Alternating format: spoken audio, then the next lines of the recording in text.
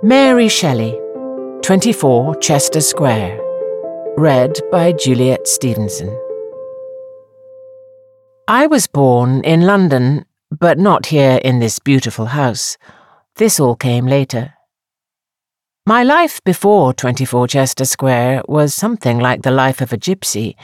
I moved about the world looking for something, or rather following someone, namely my husband, the love of my life, a poet called Percy Bysshe Shelley. I met him when I was 15. He was a friend of my father, but not that much older than me. People would say he swept me off my feet, but it was much more than that. He was everything. Despite the deep connection we had, there was something about me that attracted tragedy. A sense of foreboding and darkness was never very far from my life.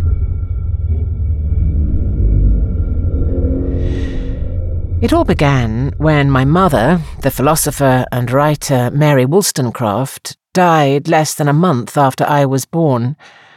I could never quite shake off the feeling that I had something to do with her death. I learnt to write my own name by tracing her name from her gravestone. I wanted to keep a part of her in my life.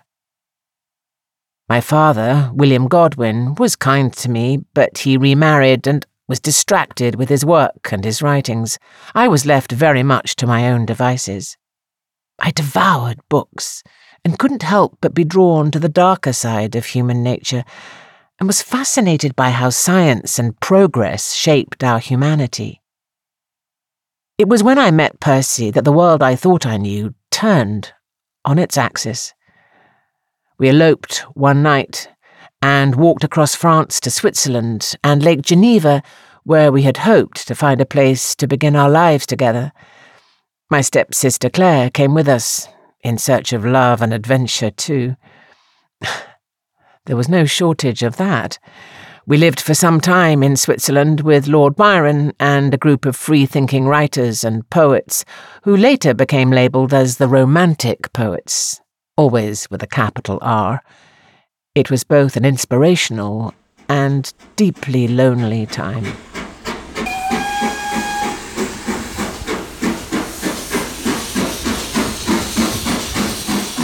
I was 18 during the year without a summer. It was 1815, and an Indonesian volcano erupted, creating the most extraordinary climate across Europe. Thick black ash filled the skies. It was on one such blackened night we all sat up talking, and a challenge was laid down for us all to write a horror story. I dreamt that night about a scientist who created life in a way which ultimately horrified him. And that was the start of the story that would define me for the rest of my life. Frankenstein, or the modern Prometheus. So much changed after that book was published, and should have made me very happy. But the darkness never left me, and sadness waited round every corner. My husband drowned when he was only 29. His body was not allowed to return to England, so I kept his ashes in a silk purse about my desk. I think and breathe of him every day. My one surviving son, my own and most darling Percy Florence, was the only thing that truly made me happy after that. I was determined to find a place for him in the world, and we lived here for a time together while I travelled and wrote frantically essays, articles, and novels.